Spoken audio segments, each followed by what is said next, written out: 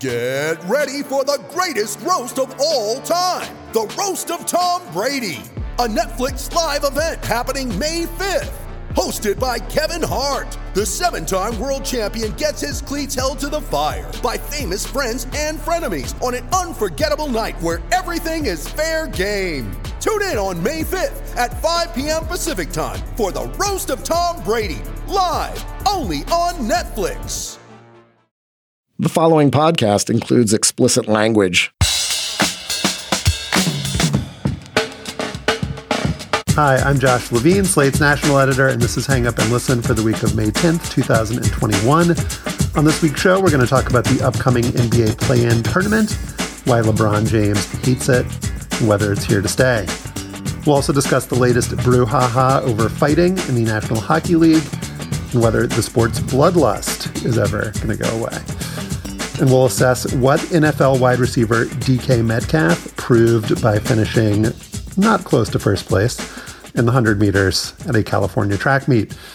I'm in Washington, D.C. I'm the author of The Queen and the host of Slow Burn Season 4 on David Duke. Also in D.C., Stefan Fatsis. He's the author of the books Word Freak and A Few Seconds of Panic. Hello, Stefan. Hello, Josh.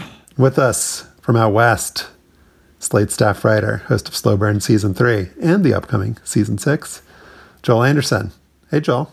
Hey, what's up, man? How y'all doing this morning? Doing okay. Feeling like I don't exactly know what to small talk about and was just hoping something would develop organically. I have two things then. Because have we had a chance to praise you for your contribution for the piece that ran in Slate? Stefan, did we talk about that last week? Or did we catch up on that? No, I don't think we did. About Josh's great piece that he wrote with Molly and Susan Matthews about Josh, do you want to tell the people? Yeah, Molly Olmstead. Do you want to tell the people what that was about? Because it was a great. I mean, it kind of just changed the conversation on Philip Roth's biographer in the last few weeks, and Josh was headed that up. Thank you, Joel. Yeah, about Blake Bailey, who taught 8th grade at the school in New Orleans where a lot of my friends went. I did not go to that school, but when I went to high school, a lot of the folks that I became friends with had this guy as a teacher, and we tried to give a full picture of what it was like to be in this guy's classroom, both for the people that he would later allegedly kind of prey on, but also for the folks who were just kind of there and in his presence. And yeah, I was really proud of how the piece turned out, and thank you for bringing it up. It was fantastic. That's probably not the small talk you intended on having at the top of the show. No, that's more medium talk, maybe big talk, but happy to discuss it. Yeah, well, there you go. I'm glad we could get it in. So congratulations, Josh, Molly, Susan, rest of the Slate team. That was a great piece. And if you are a Slate reader, you should check it out for sure. Last year in the NBA bubble, the Portland Trailblazers beat the Memphis Grizzlies 126-122 in the league's inaugural playoff play-in game. It was a close game. It was fun. It was competitive, and it allowed us all to have a little bit more Damian Lillard in our lives. And so it was no surprise when the NBA expanded the play-in concept this year. The top 6 teams in each conference are locked into the postseason. Teams 7 to 10 in each conference now have to square off to make it into the real deal playoffs.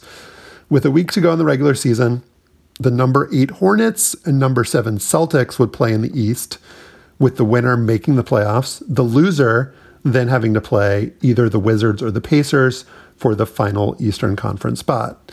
In the West, the number 8 Warriors would play the number 7 Lakers in an extremely juicy Steph versus LeBron play-in matchup. Tasty. Very tasty. The winner of that game would make the playoffs. The loser would, again, face a win-or-go-home game against either the Spurs or the Grizzlies in a less tasty matchup, one must admit, for the final Western playoff spot. Given the Lakers' precarious position here, it is perhaps unsurprising that LeBron James recently said about the play-in, whoever came up with that shit needs to be fired. And so I pose the question to you, Joel Anderson. Does whoever came up with that shit need to be fired? I can understand why LeBron might feel that way. And he probably has more influence on getting somebody fired among the player ranks than anybody else. But I actually think that person should be promoted from coming up with the idea itself to successfully convincing the league and its broadcasting partners to implement it. Like, this is evidently and obviously compelling stuff. You know, you're watching teams play hard late in the regular season for playoff positioning as opposed to outright tanking or sitting players to prepare for the playoffs. Like, most years, you don't get a game like you got the other night with Anthony Davis going off of 42 and 12 against the Suns. You don't get teams usually playing that hard this late in the year because they're trying to, you know, rest up, get ready for the playoffs. And there's actual stakes attached to these games. And I think that's, for all of us who watch basketball or NBA fans in recent years, we sort of fretted about the diminished importance of the regular season, right? Like, tanking has always been a problem. And there's probably not much you can do about somebody like the Thunder, which, you know, is bottoming out and needs to do something with all of its draft picks. But, you know, the Sixers have gave up on being competitive for years. You know, when the Warriors signed KD, it effectively made the regular season meaningless for a number of years. So the NBA has had to come up with ways to appeal to fans, and this is pretty good. And it also pushes back in a year. I mean, I don't know about you all, but every time I want to turn in to watch an important basketball game this year, there's always somebody missing. You know what I mean? Like, Joel Embiid is out. Kawhi is sitting out this game. Bron is out. So at least they've figured out a way to make some segment of the regular season games entertaining, compelling, meaningful, leading into a playoffs, which, you know, the NBA is all about the playoffs. That's what most of us tend to care about. So they've figured out a way, I think, to make us care about it. And to me, that seems like something worth rewarding if you're NBA employee number 42 or whatever, whoever I came think up with that, it. So, you know, look no further than Washington, Josh, for a great justification for this format. You know, Russell Westbrook and the Wizards have been on an incredible tear. They're like 13-3. They have gone from also ran to in the playoffs as of right now. They are the number 9 seed. That has been really great for fans in Washington and also around the league. You know, you turn on the NBA Network or ESPN and you watch a game that includes Russ trying to not only break Oscar Robertson's career record for triple doubles, but to get his team pretty much single-handedly, because Bradley Beal has been a little bit hurt and has not been carrying them the way Russ has, to get them into the playoffs. That's been great. Or you turn on any Warriors game and to watch Steph Curry. You know, Josh, you said it's been appointment viewing, and it's even more so because they are playing for something in a season that they might have not been contending at all. Talking about Stephen. Josh, have you watched the Warriors game since that segment? Appointment viewing. Have you watched Steph Curry and the Warriors play since that segment? I have not. Mm-hmm. Okay. All right. Proceed. Okay. The other point that I haven't really make, watched any NBA game though, so it's not like I'm excluding him. But for fans who are interested in making an appointment, I enjoy watching Joel, the highlights. I've been watching the highlights. I've had other things going on, Joel. I've been busy. He wrote a story with my journalism. Oh. With my journalism. Okay, you guys are turning it on me now. Okay, when you said it was, if it's appointment watching, it's appointment watching. Okay, but okay. The other point I want to make before we move on is that adjusting the playoffs, not just for TV, but for the reality of the size of leagues and the history of the way the NBA in particular has managed the playoffs, is a good thing. There have been 16 teams in the playoffs since 1984. Making this adjustment is a smart thing to do at a time when viewership has been down and the idea of regaining relevance or changing things up to gain fan interest, particularly given what's happened the last 2 years with the league and the country and the world, is a smart thing to do. The NBA has always had a glut of teams making the playoffs, going way back to its founding in the late 1940s. This is nothing unusual to say, okay, we're going to have 20 teams out of 30 make the playoffs. I looked back. There were years in the early years where 6 out of 8 teams made the playoffs, or 12 out of 17, or 8 out of 10. Having a lot of teams in the playoffs is nothing unusual, so that should not be a knock on the play-in tournament.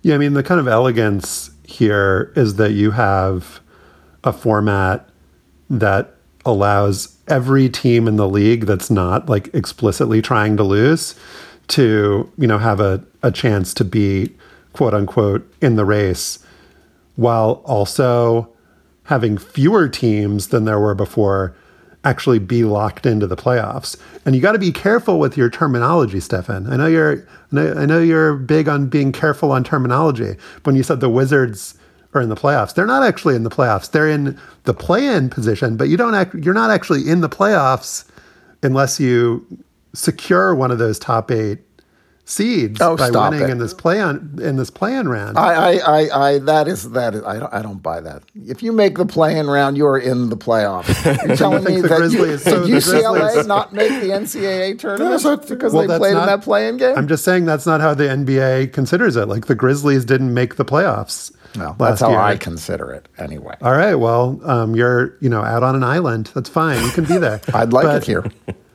But it is, I think, a good thing to have players and teams mad about not making it in, or potentially not making it in, or not being able to coast their way in, which is, what the situation is with the Lakers. They obviously won the championship last year. They're obviously one of the best teams in the league when healthy. They finished, they started the year 21-6 and have only struggled because LeBron James and Anthony Davis have not been healthy all year. And so you could actually make the argument, Joel, that this expansion and these plan slots are actually more forgiving to a team like the Lakers as opposed to punishing them. I mean, they're kind of in this like middle ground purgatory area where it's unclear whether this is going to benefit them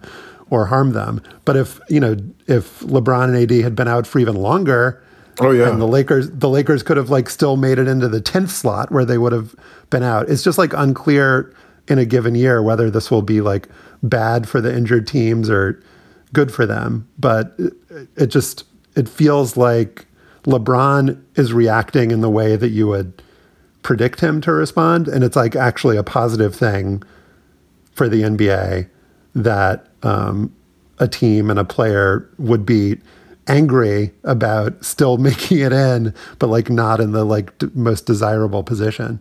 Yeah. I mean, I think that like they still have a chance. They've got a chance. Right. I think in every year it's going to be different, right? And I think that like maybe there would be another case. Like let's say that there was a much larger gap between the 7th and 8th seeds and the 9th and 10th seeds. Like let's say there was a 6 or 7 game gap between those teams.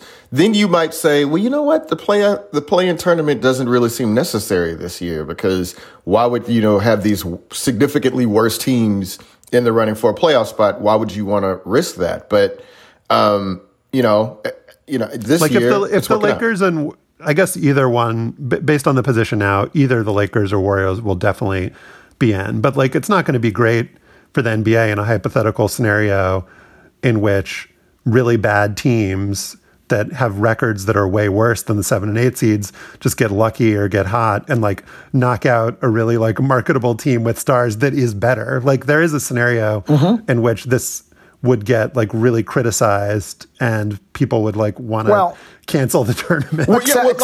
Go ahead, Joel. No. Well, I was going to say Lakers versus Warriors is the game that everybody wants to see. That sounds really cool in a vacuum, but like, God forbid you knock out one of those teams and then you replace them with the Grizzlies or the Spurs, then it looks a lot less cool because now you got to at least watch 4 more games of a team that nobody really wants to see. Yeah, right?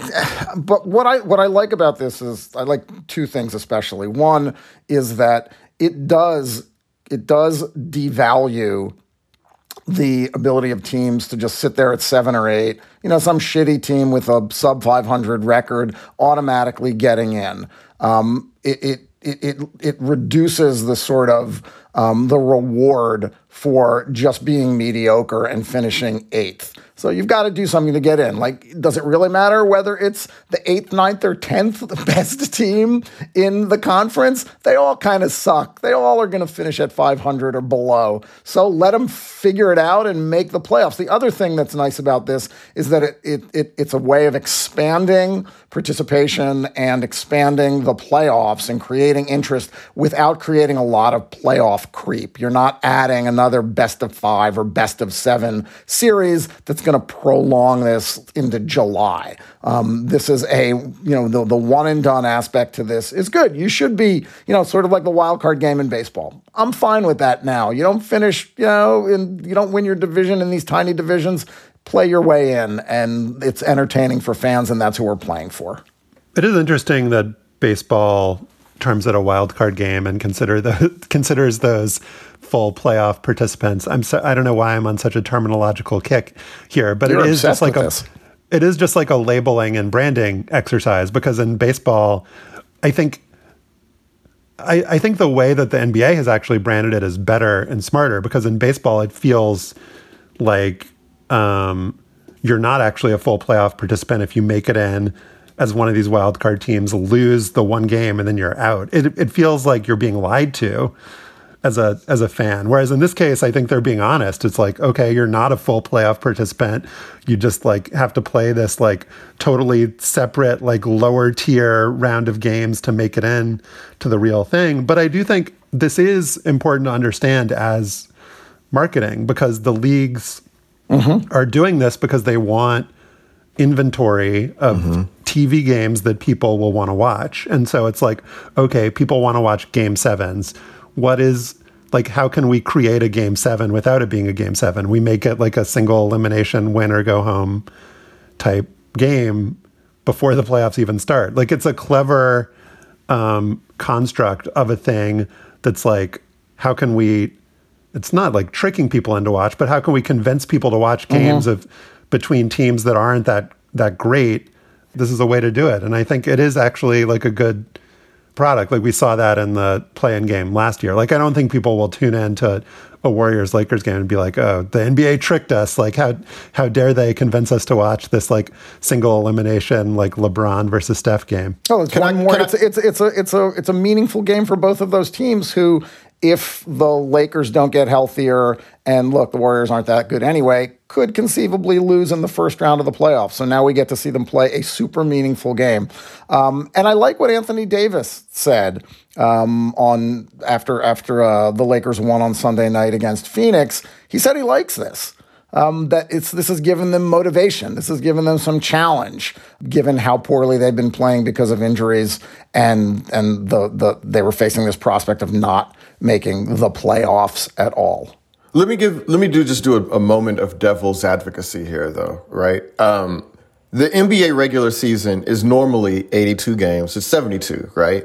That's already sort of a representative sample of a season, right? Like, I mean, these teams play 72 games. They end in the position that they're in. And now you're saying, well, the regular season just isn't quite enough to determine who should be in our postseason. And let's play a few more games. Like, obviously, it's a great TV contrivance. It's good for fans. It's good for, interest. But in another way, it does sort of devalue the regular season just a tad, because you're saying, I know we play all these damn games. Everybody already says we have a very long regular season, and maybe we should think of ways of shortening it. But actually, it's not enough to determine who should be in our postseason. And I don't know, man. Like, you play a long regular season. You've argued, don't finish 7th.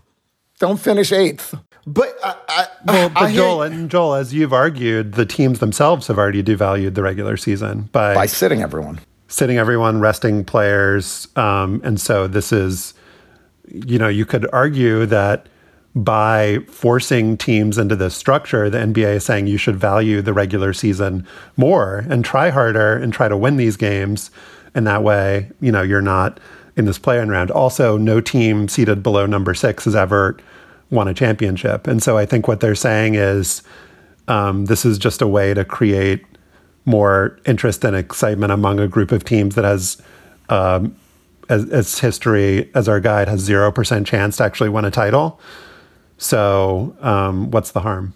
I guess the thing is that one day we're gonna look up, and eventually we're gonna say, man, why are we doing this to these teams? I mean, if you're 7th or 8th seed team, we don't have to, sort of, I guess, diminish a team for finish 7th or 8th. You could just literally be the 7th, 8th team. It might not have anything to do with whether or not you took the regular season seriously or not, whether or not, you've been giving, load management to players or whatever. You may just be a fairly mediocre team, or you may be in an extremely loaded conference. There's been years when there have been teams, particularly in the Western Conference. There was a year where the seventh seeded team won 47 games. That's a really good basketball team, but you're punishing them for not being great. And I'm just like, well, all right, that's cool, but why would you? I don't know. This is some devil's advocacy. I'm for this for the most part, but I can understand why the players themselves may look and say, hey, why in the hell are you doing this to us? Like, we already play a lot of games. I think we just need to wait for there to be like a really bad outcome of the kind that we've described. Either like the 9th and 10th teams have just way worse records than the 8th seed and like make their way, into the playoffs regardless, or the Lakers missed the playoffs this year and the NBA is like, oh, we got our fun high ratings at the expense of the Lakers just being out. And then we'll see what kind of stomach the league and its teams and fans have for this. Well, I think at that point, the league will just change the terminology so that the Lakers will have made the playoffs by finishing where they finish. Hey, the NBA has gotten used to the Lakers not being in the playoffs. I mean, they missed the playoffs 6 times this past decade. So, I mean, it's not that uncommon for them not to be in it too, by the way. Up next, we're talking about fighting in the NHL. On this week's bonus segment for Slate Plus members, we're going to talk about the decline and fall of Albert Pujols. He went from being one of the greatest hitters in baseball history to getting dumped by the Angels in the last year of his mega contract. To hear us discuss Albert and what has befallen him, you have to be a Slate Plus member. It's just $35 for the first year. You can sign up at slate.com/hangupplus.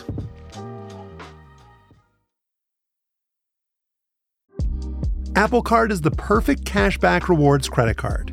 You earn up to 3% daily cash on every purchase, every day.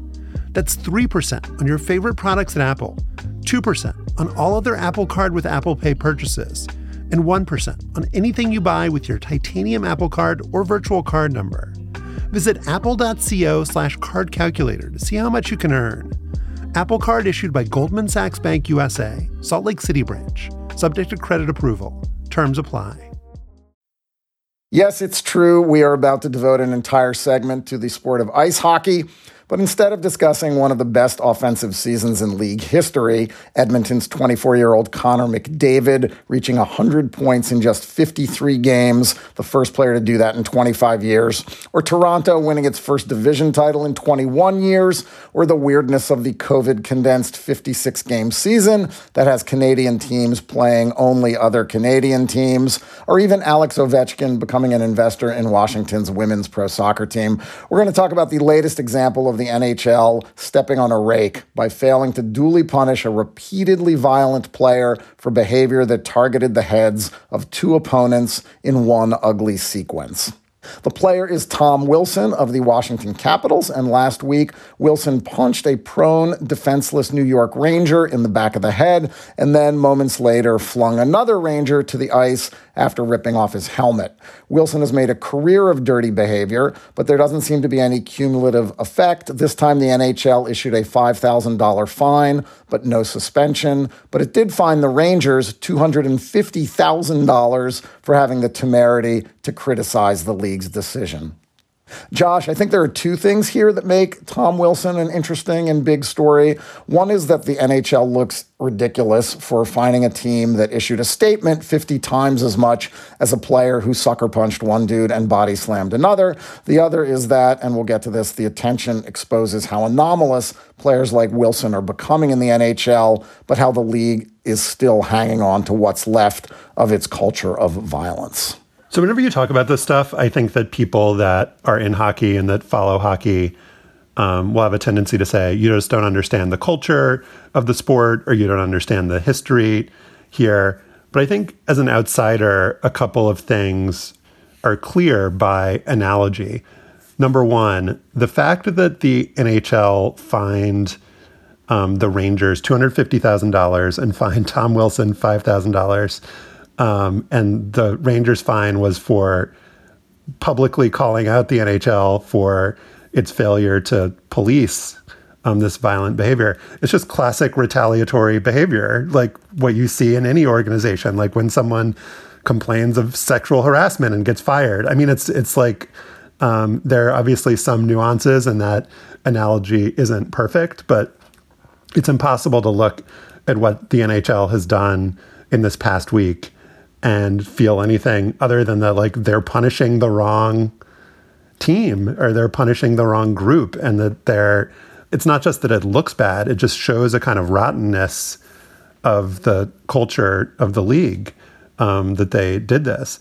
The other thing is that the guy who's in charge of, determining suspensions is a former, like, enforcer who is known for just, like, fighting and getting a lot of penalty minutes. The guy's name is George Parros. I mean, can you come up with a more, like, kind of classic fox guarding the henhouse type situation? I mean, the argument that they make it is like, oh, he's been, there in the trenches, and so he understands, he can see it on both sides, and the teams and the players respect him. I mean, just like, how stupid is that idea or is that argument? And I think the two things are connected, right? This idea that, oh, we have this precious kind of culture and you can only understand it if you were in it and if you, like, punched, had blood in your mouth or whatever. It shows, I think, the fact that Parros is in this position and the fact that they've meted out punishment in the way they did.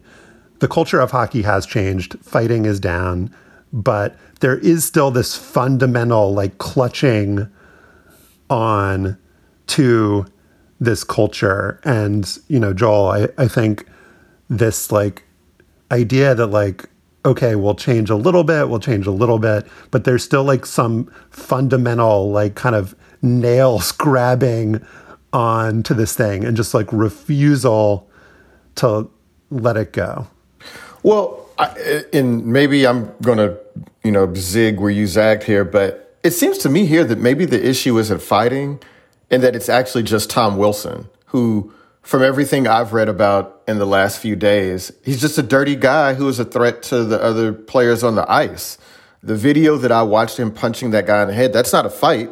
That's just a dirty play. That would be a dirty play in any sport. You know what it actually reminded me of? It reminded me of when Gronk dove into the back of Tre'Davious White's neck in a play, and I was just like, wow, they allow that? Like, the fighting is less grotesque to me than what Tom Wilson was doing that But the thing is, Joel, like, all of us, I think, would agree with that, and anyone who is not, like, a hockey obsessive would agree with that. But then if you, like, read all these articles, and Stefan, you put together, like, a lot of notes on this that were really informative, but, like, people will say, like, oh, you don't understand that he was defending his goalie and it was, like, in the crease, so that makes it okay. I mean, if you watch it, you're like, that is totally insane for you to believe that. But there's like a lot of people will be like, oh, you just don't understand, or, like, you don't know the history, or, like, of this kind of play. It just, like, feels like people who follow the sport are, like, too close to it to really see what's actually going on here. And when you mentioned, Josh, the George Parros and how this ruling was reached, and the ruling was reached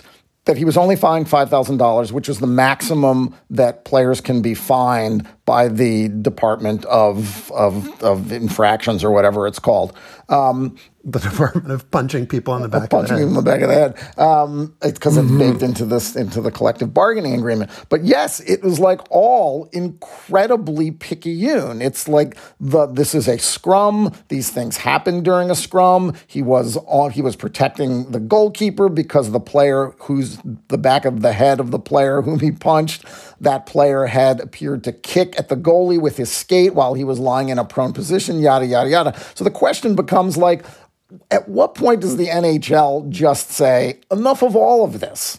The NHL has become much more fluid. It's become much more an offensive game. There are a lot more players like Connor McDavid, who I mentioned at the top, who are artistic and big and talented, and the game itself, fighting is getting eased out of hockey over the last 20 years. Wow. I mean, it really has. The data backs it up. The style of play backs it up. Roster development backs it up. The way teams are constructed now. And so to some extent, Joel, you're right. This is a Tom Wilson problem. It's not a hockey culture problem, because hockey's culture has changed.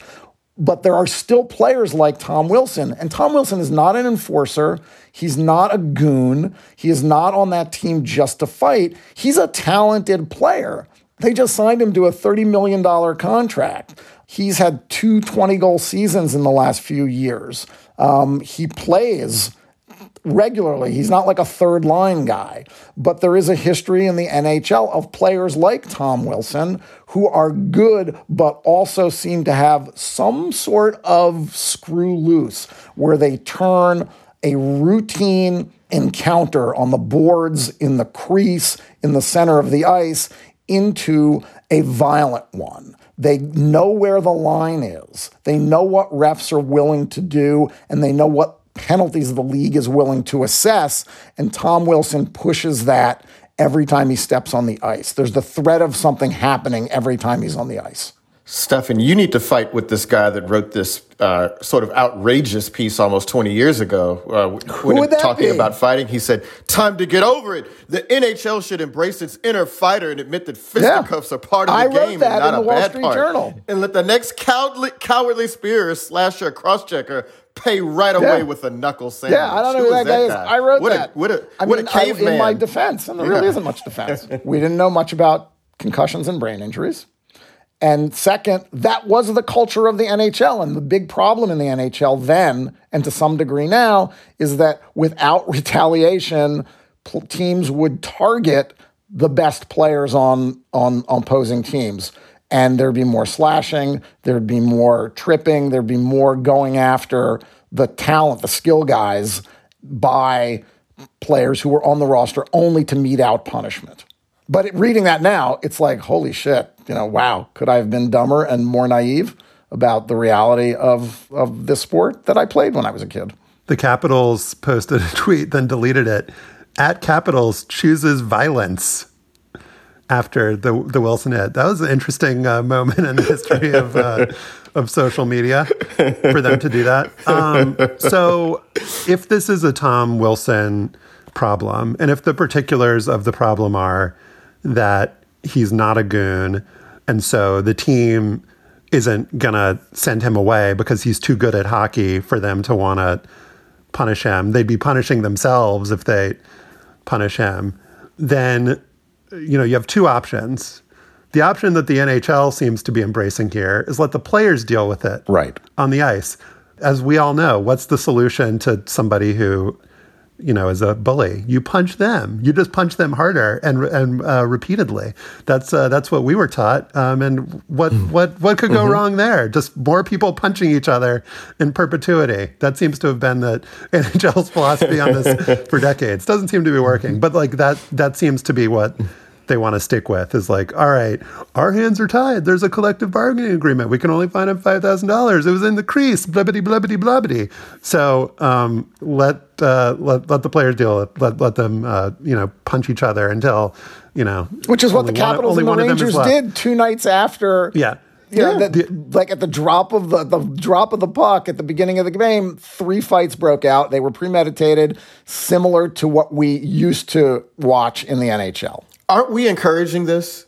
Aren't we essentially encouraging this by talking about hockey only when the fights happen, though? Like, if fighting was actually bad for hockey and it was bad for the game and they didn't want it in there, then, we would never, this would be something that, like, it would, I don't know. I just kind of feel like we reward them for this sort of behavior by giving attention to it. I disagree, right? Joel, because I think that this isn't about fighting, first of all, and because it really isn't. I mean, the fighting numbers are down to like it's 0.18 fights per game now. I mean, it's incredibly low. Both the total number of fights and number of fights per game are at historically low levels. You have to go back to the, before the 60s and earlier.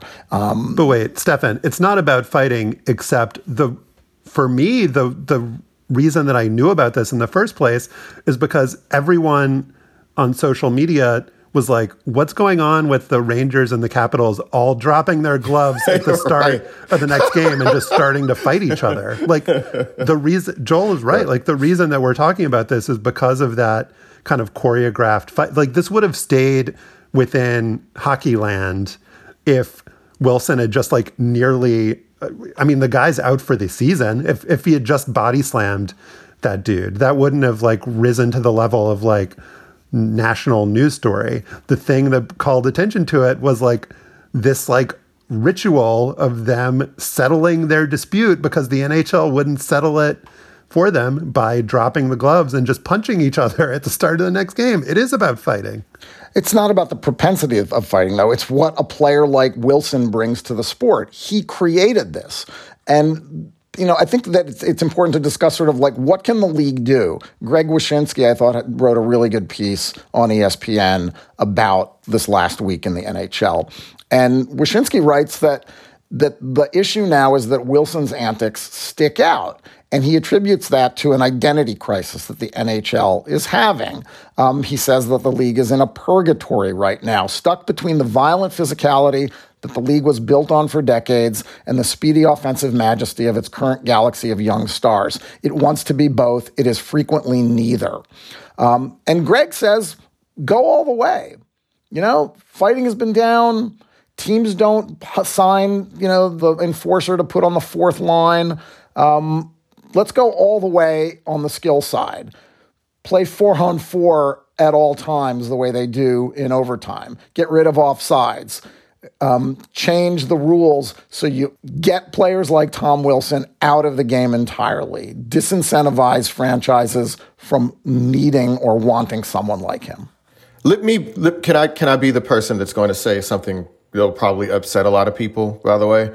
Because I don't think there's any, I mean, the obvious thing to say here is somebody who is not a hockey fan is to say, I think that the culture of this sport is allowed to thrive. Like this particular piece of it is allowed to thrive because the majority of the players are white. Like in the NFL, Vontaze Burfict has like a terrible name. Like even the players like, that's outrageous. And Vontaze Burfict, he was suspended 22 games in 8 seasons, right? Like, and there's only 16 game seasons in the NFL. By comparison, Tom Wilson has missed 30 games in 6 years, which is like a drop in the bucket, right? And it's considered a part of the game and everybody gets to do it. But there's just no way that people would accept this if this was the NFL or the NBA. But in hockey, and I would add in baseball, where they're allowed to throw the ball at people's heads and stuff like that and hurt people in a way, that sort of stuff is not permitted in the sports where the athletes are majority black. But in hockey in particular, it's just a part of the game and everybody's okay with it and we laugh at it and it doesn't have the same, you know, appearance of malice that it does when the players are black. Baseball suspended a pitcher 7 games for taunting someone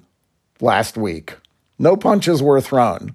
You know, the NBA outlawed fighting after one of the most gruesome punches you'll ever see thrown. And when it came back with the Malice at the Palace, it was dealt with. Were you talking about Kermit Washington? Oh, okay, yeah. Yeah, I was talking about Kermit Washington. I was like, I didn't think... I was going to say, I didn't think Jermaine O'Neal's punch was that hard on that fan at the game. I was like, it wasn't that bad. The player that Tom Wilson is most reminiscent of, I think, in recent years is Grayson Allen. He's a guy who helped lead Duke to a national championship as a freshman, was a really good college player, made it to the NBA on the strength of his shooting ability and to some degree his all-around game, but is known for tripping people, fouling people flagrantly, seeming to have very little control over it, always kind of insisting that he's going to change and then never quite doing it, for people saying that he's dirty, and him getting very petulant about it and his teams and coaches kind of defending him. But I think where that analogy sort of failed, like I think that there's a lot of similarities there, but I do feel like even though Tom Wilson isn't a goon, even though he's not only a fighter, there is just this culture that valorizes that behavior in hockey. Whereas with Grayson Allen, people are just like, what is going on with this? Like, what is the deal with this guy? Like, it's just really weird. Whereas in hockey, it's like not really that weird that there's a guy who's like good at scoring goals and also punches people. It's like, it maybe is an outlier, and like, okay, you're telling us like okay, it's just the Tom Wilson thing and he's like fighting is down, whatever. But it's like, if you told me and I like didn't know that this guy existed, like there's a guy who's good at scoring goals and also punches people, I'd be like, okay, that seems kind of normal.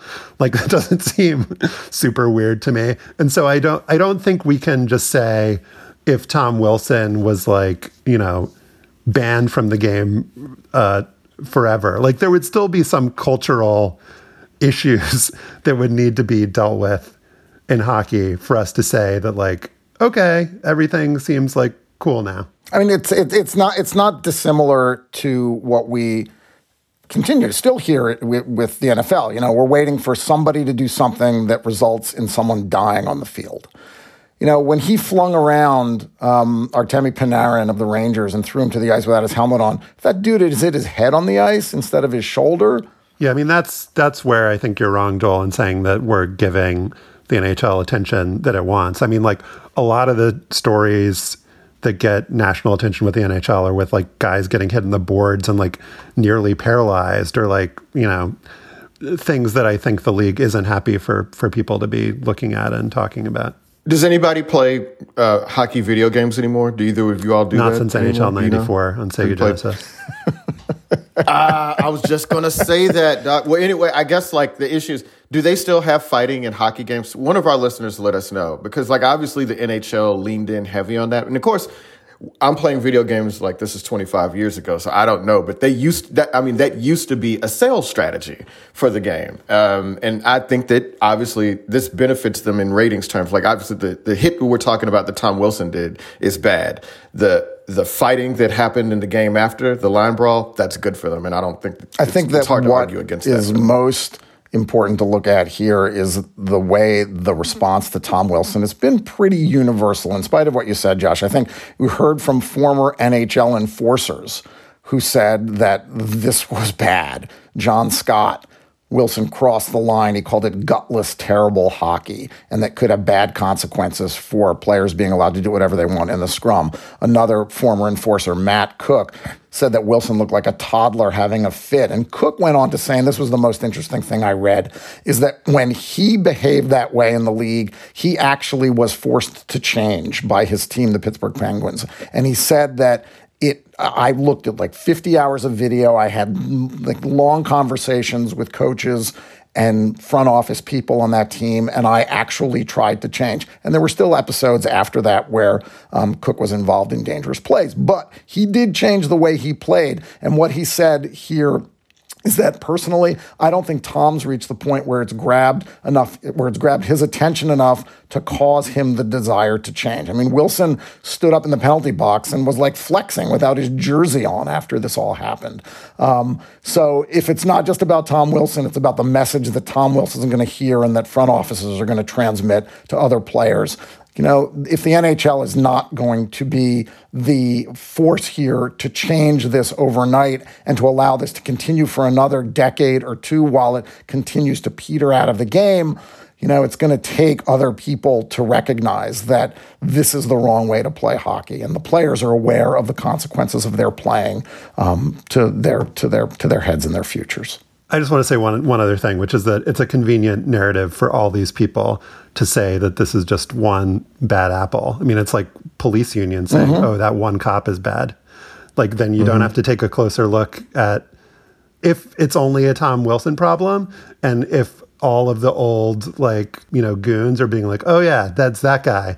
That's the issue. Then, okay, you don't need to, more closely examine the whole kind of culture of the thing. It's like, okay, the barrel's fine. Just get rid of that bad apple.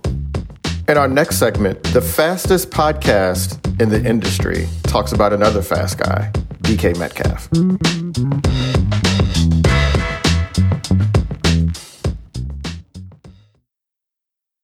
Step into the world of power, loyalty, and luck. I'm gonna make him an offer he can't refuse. With family, cannolis, and spins mean everything. Now, you wanna get mixed up in the family business. Introducing The Godfather at ChumbaCasino.com. Test your luck in the shadowy world of The Godfather slot. Someday, I will call upon you to do a service for me. Play The Godfather now at ChumbaCasino.com. Welcome to the family. No No purchase necessary. VGW Group. Void where prohibited by law. 18+. Terms and conditions apply. On Sunday in Walnut, California, Seattle Seahawks wide receiver DK Metcalf finished last in his 100-meter heat at the USA Track and Field Golden Games and Distance Open. That was to be expected. Metcalf is a football player and a 230-pound muscle-bound one at that. He was going up against a field of professional sprinters, albeit not necessarily the guys that are going to be representing the U.S. in the Olympics, but professional sprinters nonetheless. But Joel, the consensus coming out of the event on Sunday was that Metcalf, who ran a 10.37 in the 100, did better than expected. And so what do you, our resident expert on sprinting and football player sprinting, make of DK Metcalf's performance on Sunday? Well, I had a lot of thoughts, obviously. But do you know who was probably most pissed yesterday? Whoever Ole Miss's track coach was when DK Metcalf was there on campus, because they're like, hey, why didn't you have all of this zest for sprinting when you were here in Oxford, right? But, I mean, how could you not be impressed? I mean, the fact that DK was willing to go out there and run against professional sprinters, knowing the odds were long, says something about him and his competitive spirit. Like, I would never deny that, like, just the attempt to do it is amazing. And considering that this is a guy who hasn't competitively sprinted since high school, where he was good but not great. I think he ran a 14.89 in the 110-meter hurdles and finished second in his classification in Mississippi in high school. That's pretty good, but not great. I mean, to run a 10.37 and not have run a competitive 100 in years, that's unbelievable. And let alone at 230 pounds. Like, that's, you know, from getting down the start, from being able to maintain your form to all those other things, that's just like, that's not supposed to happen. What he did is not supposed to happen. I thought he was going to run like a 10.5 or 10.6. To run a 10.37 is absolutely amazing. I think Otto Bolden, the former Olympic sprinter and now NBC commentator, predicted he would run like a 10.7 or so. And it seems like, Stefan, everyone who kind of knew anything about this thought he would do worse than he ended up doing. And this is minimal training and coaching, correct? I mean, let's all remember that people who do athletic things professionally spend their entire lives training to do these things. In the space of a few months, DK Metcalf went on a track with top sprinters and turned in a credible performance, beyond credible, remarkable performance. And like, yeah, put it into context, 10.37 is like, doesn't make the top 20,000 hundreds in history. But you looked at him, standing next to Otto Bolden and standing next to like whoever he was doing the interview with, and you realize, like, holy shit, you forget how big NFL players are? Nobody has ever forgotten how big DK Metcalf is if you've seen that photo of him in the weight room. I mean, yeah, DK Metcalf is big compared even to NFL players, like relative to his position. You know what I'm saying? He's big compared to like Mr. Universe contestants. Right, yeah. But to take that body and put it on a track and, you know, after practicing for a few weeks on how to get out of the blocks, how to accelerate through the middle part of the sprint and how to close and still be hanging with the people in his heat was incredible. And it's, you know, I mean, it made me think of like what other athletes have tried to do this, sort of step out of their preferred sport that is a year-round job, and take a crack at just doing something after training for a little bit, and doing it beyond credible. Can we think of other ones recently? I mean, Carly Lloyd kicking in a practice. Well, the classic maneuver here is to just push a bobsled. Like, that's what Willie Gault did. It's what Lolo Jones has done. But, you know, the thing that I found so interesting about your first answer, Joel, was talking about how this was really kind of brave and respectful of DK Metcalf, because there's a version of this, and I think maybe the version that I was expecting or that other people were expecting was like, okay, it's almost disrespectful as a guy who's really fast as a football player to be like, oh yeah, I'm faster than all these people. And this perception that I'm sure you've heard and dealt with, Joel, of like, how hard could it be? You're just like running in a straight line. Like, and so isn't there like a version of this where it's almost like he's dissing these people by going out onto the track and being like, I can beat all of you guys?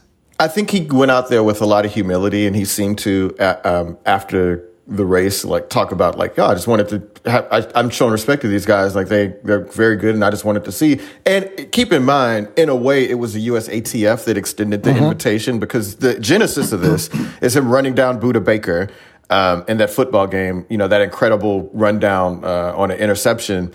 And everybody was like, holy shit, DK Metcalf is amazing. And so then the USATF was ran like over 22 miles per hour, which was one of the fastest sprint. I mean, if you watch that play, that highlight where he runs down Buda Baker, and that's like how important context is. It's like when you watch that, you're like, I've never seen anyone run this fast in my entire life. Wearing 10 pounds of equipment. Yeah. Right. Like maybe it would have been fair if all the other sprinters yesterday had to wear like a helmet and shoulder pads and, thigh pads or whatever, right? And maybe that would have evened things out. But yeah, I mean, I think that it was respectful, and it's, they allowed him to compete. He gave a credible performance. Like he finished last, but he just barely finished last. Like he got edged at the tape. And he ran faster than two guys in the other heat. Yeah. So, I mean, I don't think How much faster do you feel running without pads, or just like running on a track versus running on when you had like a breakaway, like running for a long touchdown, did you feel as fast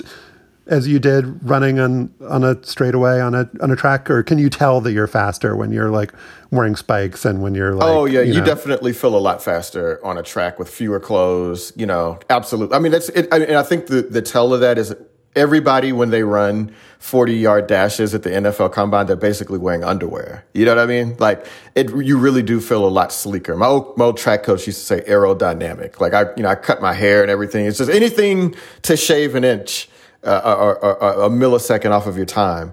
You really do feel much faster. So I think it does matter, but I don't know, man. I mean, for DK Metcalf to run a 10.37 is so. I think I was looking at some of the times. Like if you ran that time, he would be among the top 85, 90 sprinters in NCAA track. That's pretty good, man. I mean, again, as we said, these are people that are giving their lives over to running track, and for him to just step out there and do it like that, that's incredible, man. I guess the thing is that it makes me wonder what the other really fast guys in the NFL could do, right? Like that's the next step, isn't it? Like, what would Tyreek Hill do?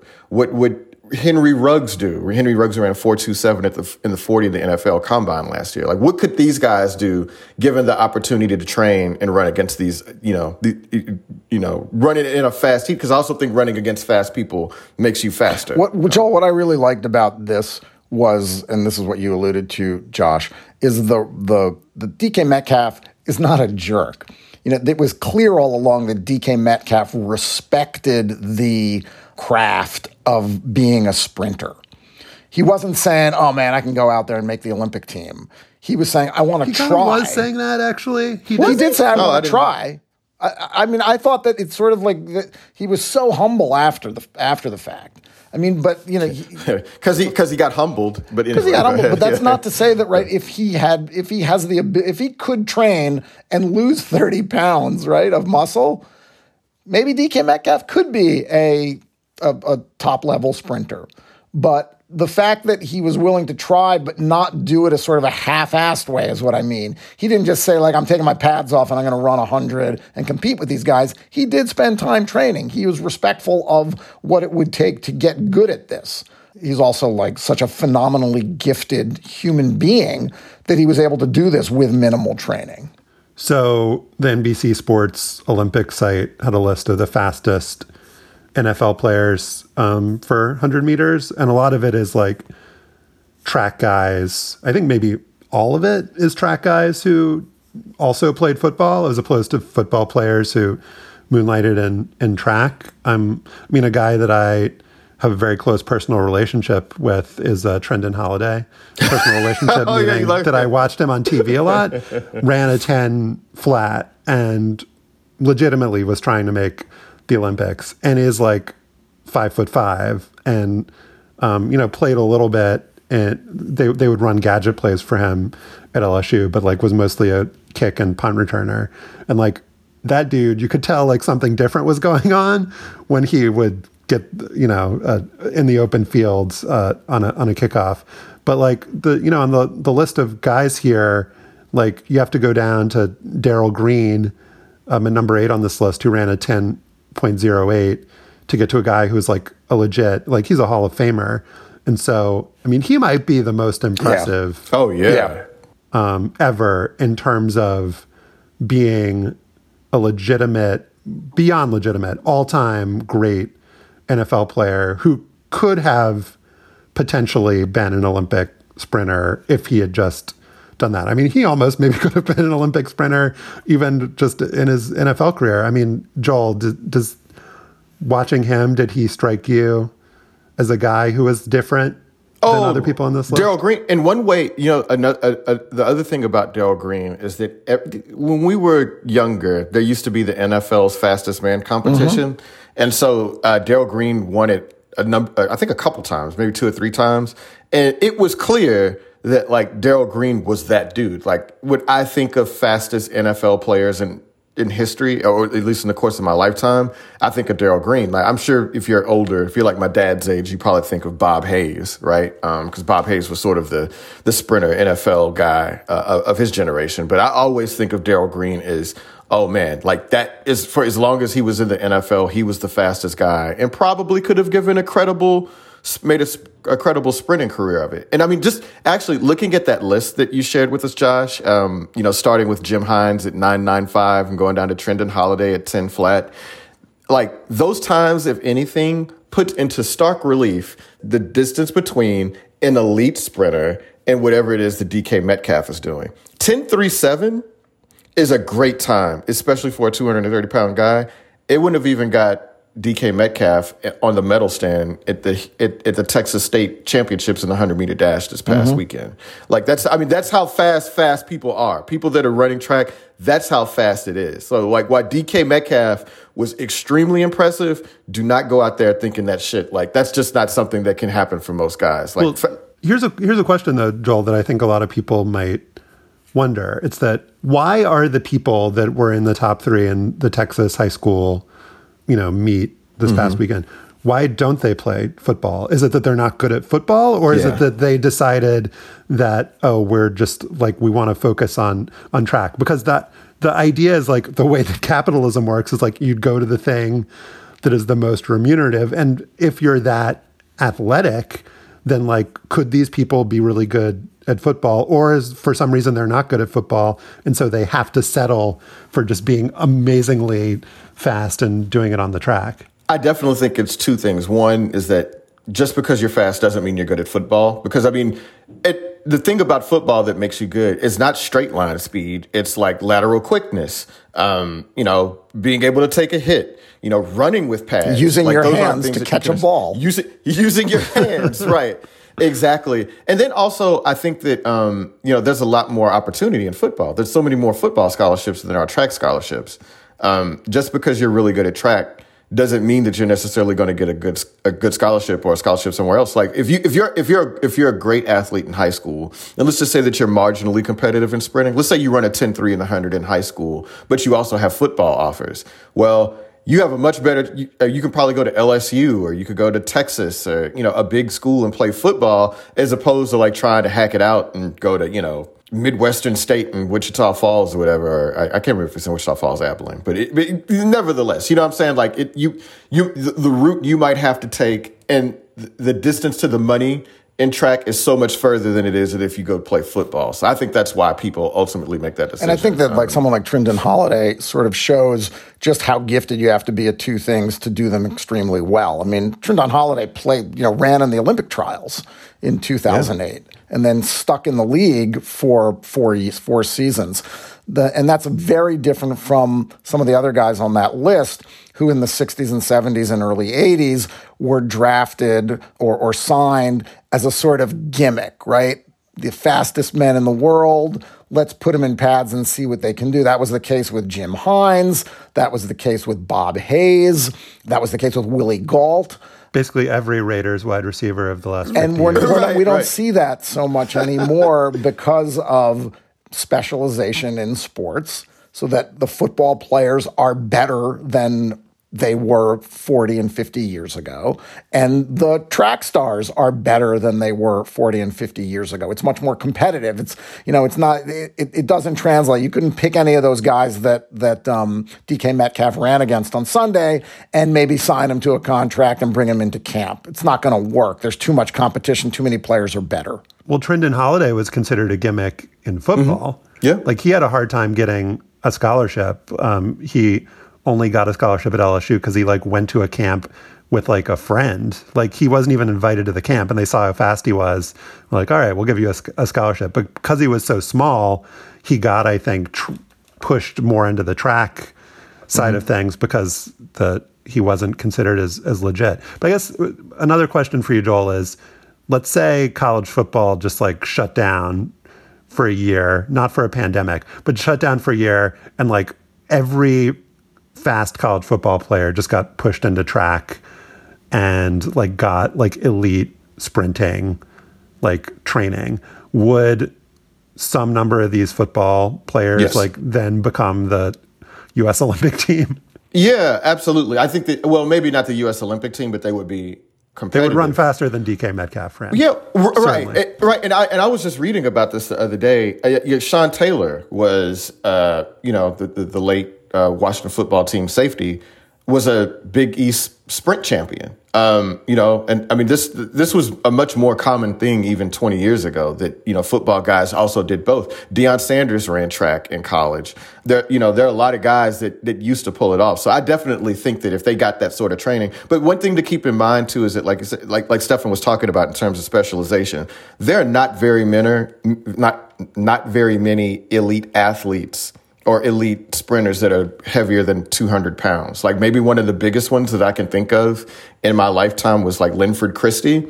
He was a great sprint champion. I think he was a silver medalist in one of the Olympics out of UK, and he was 190 pounds. But he looked big, he looked huge, but he was only 190 pounds. And so that's the other piece of it, is that the way the guys are now, the trainings are just so different, and they depart from each other in a way that they didn't used to. So it would take a while, but they would need that year just to get down, to lose weight, get the start training, get the technique work, just to be able to compete at the level of these guys. They could do it, but it would just be really, really difficult. I mean, Usain Bolt is the outlier in everything when we talk about track, right? He was 6'5", he was over 200 pounds. And I just Googled because I didn't remember, but he did get offers to try out the NFL. I mean, and the NFL combine record is 4.22 in the 40. And a few years ago, after he retired, Usain Bolt ran a 4.22 in sweats. Yeah. I mean, it's just and dress shoes, I think. Yeah. It's a different caliber.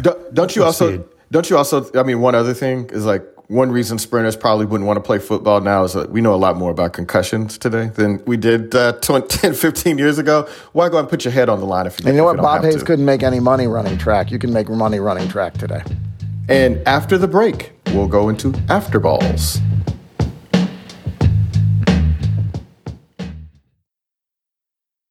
Can you set the stage a little bit so people understand what happened? In 1969, 14 black student athletes were kicked off their university's American football team for planning a show of support against racism. We were really protesting our treatment on the field. Amazing Sports Stories from the BBC World Service tells their story. We became brothers that day when he did that to us. We made a change. Fighting for what we deserve. Search for Amazing Sports Stories wherever you get your BBC podcasts.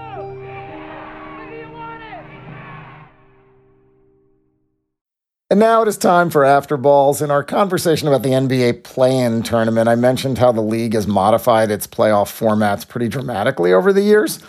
For its records, the NBA counts 3 seasons of the Basketball Association of America, the BAA, from 1946 through 1949. And they did some weird playoff formatting there.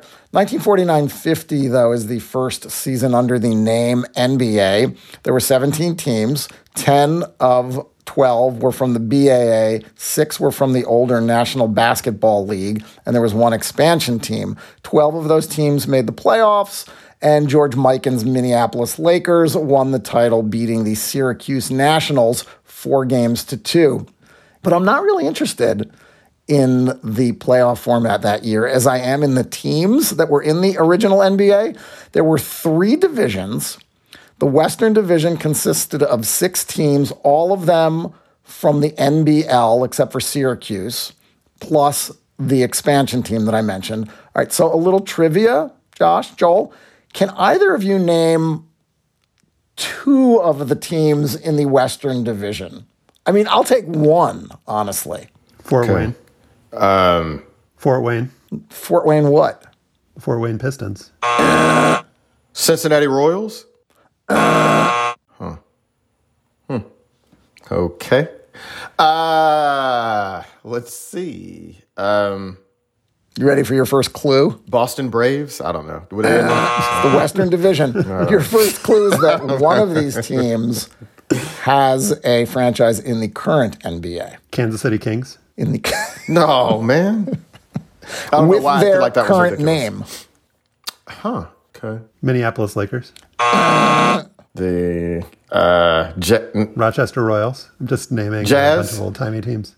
The New Orleans Jazz? Jazz? Get any of these. Here we go. Ready? Right. Here are the 6 teams in the Western Division of the NBA in 1949-50. St. Louis Hawks. Okay. All right. Fine. The Indianapolis Olympians. Oof. The Anderson Packers. Wait, Anderson in what state? I'll give you it. If you can get the state, then we're in great shape. Indiana. Okay. They had a offensive Native American mascot, and they played their home games in the Anderson High School Wigwam.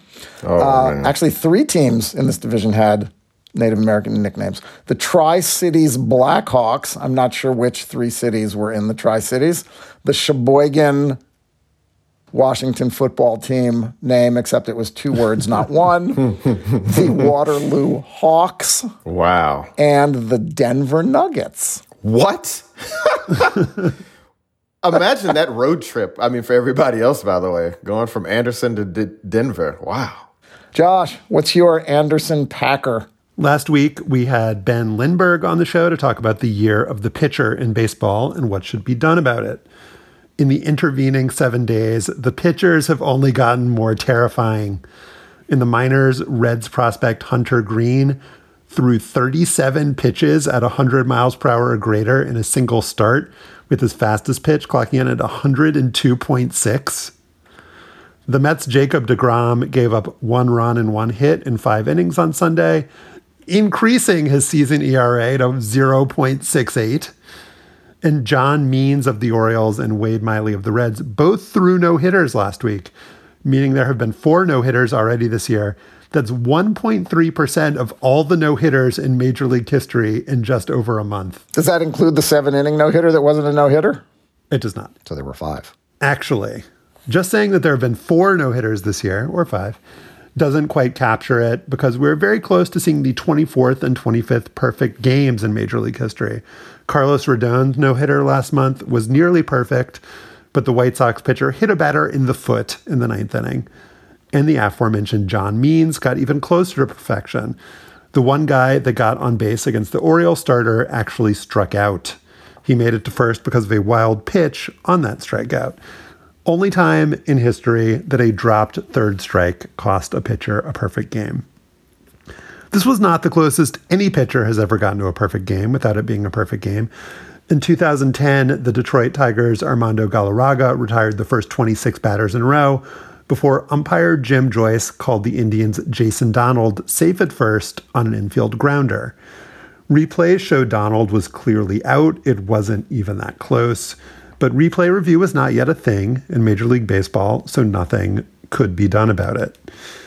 Galarraga, as you'll recall, murdered Joyce, but a judge ruled that he was not guilty by reason of that bastard costing him a perfect game.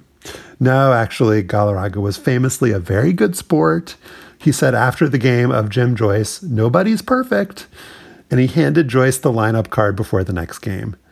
General Motors gave Galarraga a Corvette. Jon Stewart awarded him a Medal of Reasonableness at the 2010 rally to restore sanity and fear. That just sounds horrible, but go ahead. That's fine.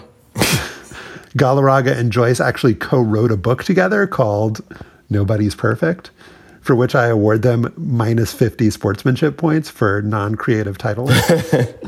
I also just discovered the singer-songwriter Dan Byrne immortalized Galarraga and Joyce in song. Let's take a listen. Joyce and Galarraga, Joyce and Galarraga, Joyce and Galarraga, perfect game. No! Joyce and Galarraga, Joyce and Galarraga, Joyce and Galarraga, perfect game. No! 26 men up, 26 men down. Galarraga with the game of his career. The 27th, yes! But Joyce, he blew the call. Now go and drown your sorrows for a year or 10 years. Joyce and Galarraga. Oof, you dug deep for that one, bud. Did you hear that last lyric, Joel? Drown your sorrows for a year or 10 years. Oh, I did not hear that part. That's what poetry. Little did Dan Byrne know, but 10 years after that blown call, 10 years precisely, in May 2020, Galarraga did an interview with Cody Stavenhagen of The Athletic. Galarraga is now 38. He finished his career with a record of 26 and 34. He told Stavenhagen, I had something in mind I will share with you. That something was a question. How can Major League Baseball give me the perfect game? Oh. Because it was perfect, right? So there was talk at the time about overturning the call retroactively, giving Galarraga the perfect game, but it never happened, never really had a chance of happening. There was actually a survey of 100 players done at the time. Only 13% thought that overturning the call was the right thing to do. And to the extent that history is relevant here, it goes against Galarraga. In 1959, Harvey Haddix threw 12 perfect innings before he gave up a bunch of base runners and lost the game in the 13th. For 3 decades, Major League Baseball actually considered that a perfect game, but they took it away from Haddix in 1991, saying that a perfect game has to be completed and be perfect in its completion for it to count. To which Haddix responded in 1991, "It's okay, I know what I did." That statement is what makes the Galarraga case so interesting. In 2010, he said, essentially, "It's okay, I know what I did." And he was rewarded for it. He got the acclaim, the admiration, the Corvette. Now he's saying, "It's not okay because I know what I did." Which is fine if he feels that way. But it doesn't quite fit with the let bygones be bygones image that got attached to him a decade ago. And so the lesson here is check in with people who say, "I'm not mad, actually it's funny to me," every 10 years or so to make sure they're still not mad and that it's still actually funny to them, because their answer might change and it might surprise you. Isn't it better for him this way? We know that, what he did is more memorable than pretty much all but a handful of no-hitters, right? I feel like he's more famous for doing this than if he had actually thrown a no-hitter, to be honest. You're ruining your name, Big Cat. That's his nickname, right? He's the Big Cat. Mm-hmm. Yeah. Big Cat, you're ruining your name, bud. You should just not even fight this. No, this is I think Big Cat was Andres Galarraga. Big Cat was Andres Galarraga. There were that many Galarragas in Major League Baseball? All right. Well, I apologize. I guess he wasn't as well known as I thought. I'd say that he played it perfectly. He got all the sympathy on the Corvette when he needed it. And now, who's really going to pay attention when he bares his soul? Should he lose his Medal of Reasonableness? That, I think, is what everyone wants to know. He probably already sold the Corvette. Man, well, it's too bad. I made a mistake. I thought that he was the famous Galarraga in Major League Baseball. I got it wrong. And I thought that this thing had actually distinguished him, but maybe he did not. So whatever you need to feel okay, Mr. Galarraga, then I think you should pursue it, because it's your life and you've got to be the one to decide if this is okay or not. That is our show for today, where we're providing free therapy for all Galarragas.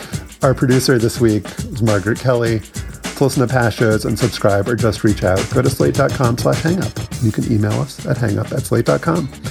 Don't forget to subscribe to the show, to rate and review us on Apple Podcasts. Oh, you're also supposed to let us know if they're still fighting in hockey video games. Don't forget about that. For Joel Anderson and Stefan Fatsis, I'm Josh Levine. Remember Zalmo Beatty, and thanks for listening.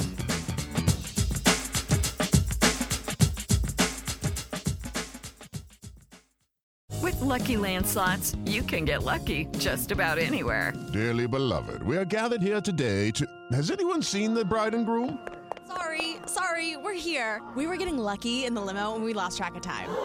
No, Lucky Land Casino, with cash prizes that add up quicker than a guest registry. In that case, I pronounce you lucky. Play for free at LuckyLandSlots.com. Daily bonuses are waiting. No purchase necessary. Void where prohibited by law. 18+. Terms and conditions apply. See website for details. Hi, this is Dahlia Lithwick, host of Slate's legal podcast, Amicus.